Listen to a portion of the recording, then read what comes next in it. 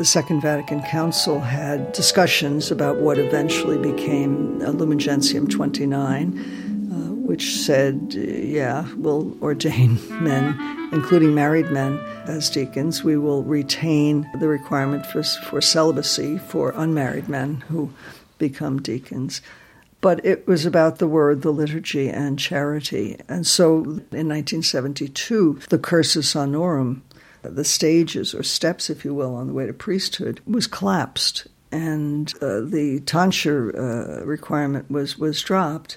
And the blessing to the lay ministries of porter, lector, exorcist, and acolyte were collapsed into the two instituted lay ministries of lector and acolyte. The subdiaconate was suppressed, and the ministries of the subdiaconate absorbed by the acolyte. And the diaconate was restored as a permanent vocation. To this point, by now, we have about 47,000 deacons living a permanent vocation as deacon in the world. Most of these men are married. About 4% are not. A very minor percent belong to religious institutes or orders.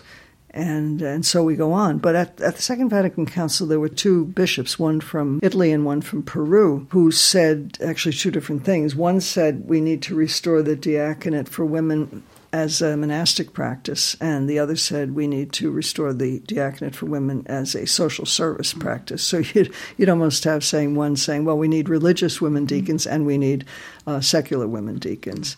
That didn't go anyplace. And an interesting point is during the conversations at the Second Vatican II, the Maronite bishop from the United States, and I was told this by his secretary, kept saying, well, women deacons are not a big deal in the Maronite tradition. Why don't we just have men and women deacons? But that never got to the floor and it never went anyplace. So I think they felt it was enough to have the diaconate as a permanent vocation for men at that time. So here we are today. There is a push in Ireland, not a big one. I don't know if the bishops are terribly moved by it, and my deeper part of me likes to think it's because they realise that they can't ordain women to the diaconate, so it looks terrible, and it really does for a lot of women. What are the reasons, and you've done all the studies, are there any reasons why a bishop couldn't say, I am going to have deacons in my parish and I will have women ordained? Are there any canonical or theological reasons why that can't be? I don't think there are any theological reasons. Right now, the new Book 6 of Canon Law calls it a grave delict to ordain a woman anything. When the new Book 6 was presented in Rome, the canon lawyer bishop who was presenting it was asked, what about women deacons? He said, well, if the teaching changes, then the law will change. But the fact of the matter is there's no teaching against women in the diaconate. There is teaching against women in the priesthood, and there's controversy about whether that is infallible or not, but that's not my study. In any event, it's a practice. It's a practice that I think could be resumed very simply with a simple motu proprio. But for that reason, I think when... motu proprio is what the Pope would pronounce, isn't that right? He does it on his own accord. And that's what he did when he changed canon law to say that any lay person could be installed to the lay ministry of lector or acolyte. And that's a very big deal, actually. This was Pope Francis did this quite recently, isn't it? He did. I don't have the year in my head, but it wasn't that long ago. And it was in response to the 2019 Amazon Synod, which actually 9 of 12 language groups asked for women deacons. And he responded by saying, the gauntlet has been thrown down, I will pick it up. And I will add a few people to the commission that I was on that met between 2016 and 2018. And then, of course, we didn't hear anything about it. And then on the 8th of April in 2020, he named 10 new people to a different commission, which met twice. It met in September of 2021, and it met in July of 2022. So nothing has come out so far. Why is that? I mean, when I listen to you and I hear you, it didn't take us very long to establish certain facts that you've done all the work on, and it's been there. Why the long time before somebody can make a very simple decision? Well, I think, if I may, doing something like that in the church is kind of like turning an aircraft carrier, and you have to do it very slowly. His response, Great Amazonia, which I actually wrote about in the Jesuit Journal of Studies, His response was yes to lectors, yes to acolytes. And the yes to lectors was very interesting because a previous synod in 2008 asked for women to be installed as lectors. But he also said something very interesting. He said he kind of didn't respond directly about women in the diaconate. What he did speak about was what's called Canon 517, paragraph 2, parish life coordinators. And as I've said often, sometimes when I'm not quite sure I would quite understand what he's saying, I have to believe that he knows what he's doing. I think it's brilliant because looking specifically in Central and South America, in the Amazonia specifically, there are many women, specifically women religious, already running parishes. And what he said was make this a public permanent appointment and by implication pay them and give them professional status. And then the vocation to the diaconate is a separate question. So I found that tied with the question from the Quaid Amazonia about ordaining married men, specifically married deacons, as priests. Because as you must intuit, if a priest shows up on the horizon, all of a sudden he's the one in charge. And I think what the Holy Father is trying to do is change the church structure from a triangle to a circle, to understand that the priest has his work, and the deacon has his, hopefully her work. The parish life coordinator has a different role in managing the crowd. We have instituted catechists now, instituted lectors, instituted acolytes, and it makes the church more open, where more people can participate, more people are involved, certainly in decision-making, in leadership, in management, and in ministry. So if the sister who has been running the parish is now appointed as parish life coordinator, that's separate from her perhaps wish or non-wish to be a deacon.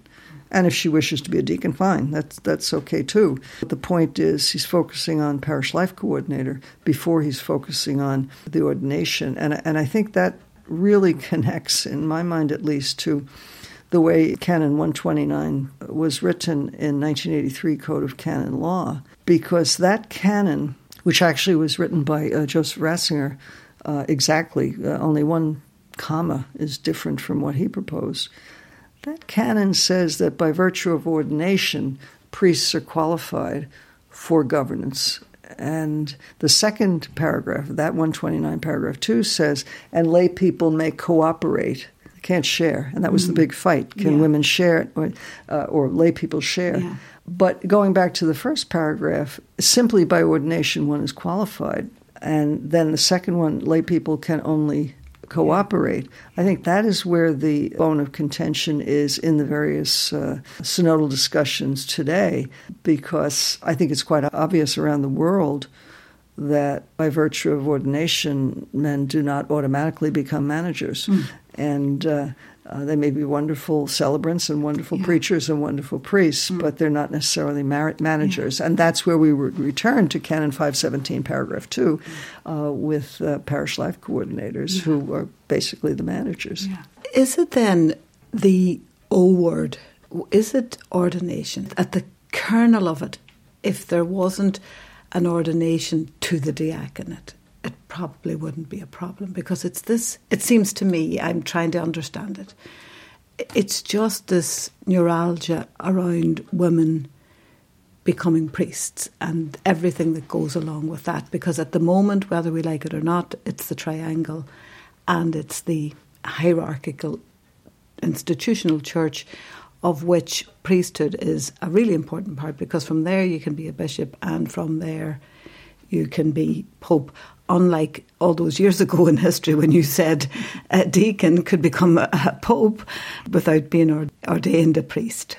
And that's not the way it is anymore. And so women are really left all the time. It is quite insulting, I think, for many women. I was told by an official of the Congregation for the Doctrine of the Faith that women cannot image Christ, which happens to be heretical. But that is the underlying argument for women not to be able to be ordained in persona Christi servi, in the person of Christ the servant.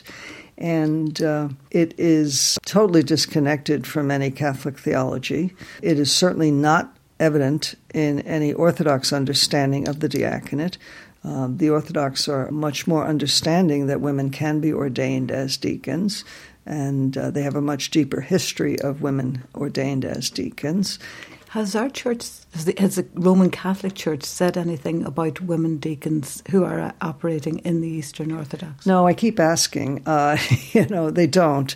And it's a very interesting thing, because if they accept them as being ordained, then why not us? And if they don't accept them as being ordained, then they're insulting the Orthodox. And you do find that certainly in the Armenian tradition, we have Mother Hypsami. She celebrated at the Eucharist. She was a deacon in New Jersey, in the United States, publicly. The Armenian tradition is known to have women deacons. Recently in Africa, a bishop ordained, I think, about 5 women as deacons, and now the question is whether they were ordained as subdeacons or deacons. But what I find most interesting, actually, is the Maronite tradition, which the Maronites never left the Catholic Church. So the Maronites are an Eastern Catholic church, and in the Holy Synod of Mount Lebanon, in the middle of the 18th century, they had their synod and had their canons, and there are 2 interesting canons. One is, Bishop, you may ordain a woman a deacon, and number 2, Bishop, this is what they do. And those canons were taken to Rome by a man named Joseph Azamani, and they were approved in forma specifica. They were approved just as they are by the Pope. So we actually have Catholic canons that allow the ordination of women as deacons. It's to me, it's a practice that can be resumed, and it's gotten all fouled up with the discussion about priesthood for women, which does not apply. There has never been any kind of a document about women in the diaconate. And the first document about women priests, Inter Insignores, 1976, says you can't ordain women as priests because of authority, that Jesus chose males.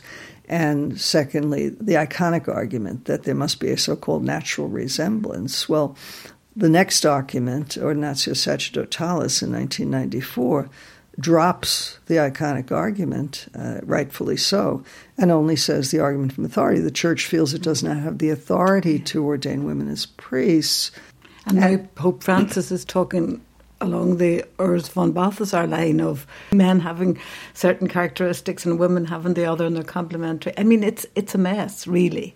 I don't know who's giving him that. That's kind of a discredited discussion. The question of the natural resemblance in sacramental theology, last time I looked, I was a human being, and that is the important part of ordination and of any sacrament, that any Christian is eligible for any sacrament except where impeded by natural or ecclesiastical law, and I don't see any natural law impeding me being ordained to serve in persona Christi servi, as I said before, in the person of Christ the servant. And it's too bad that that's going around.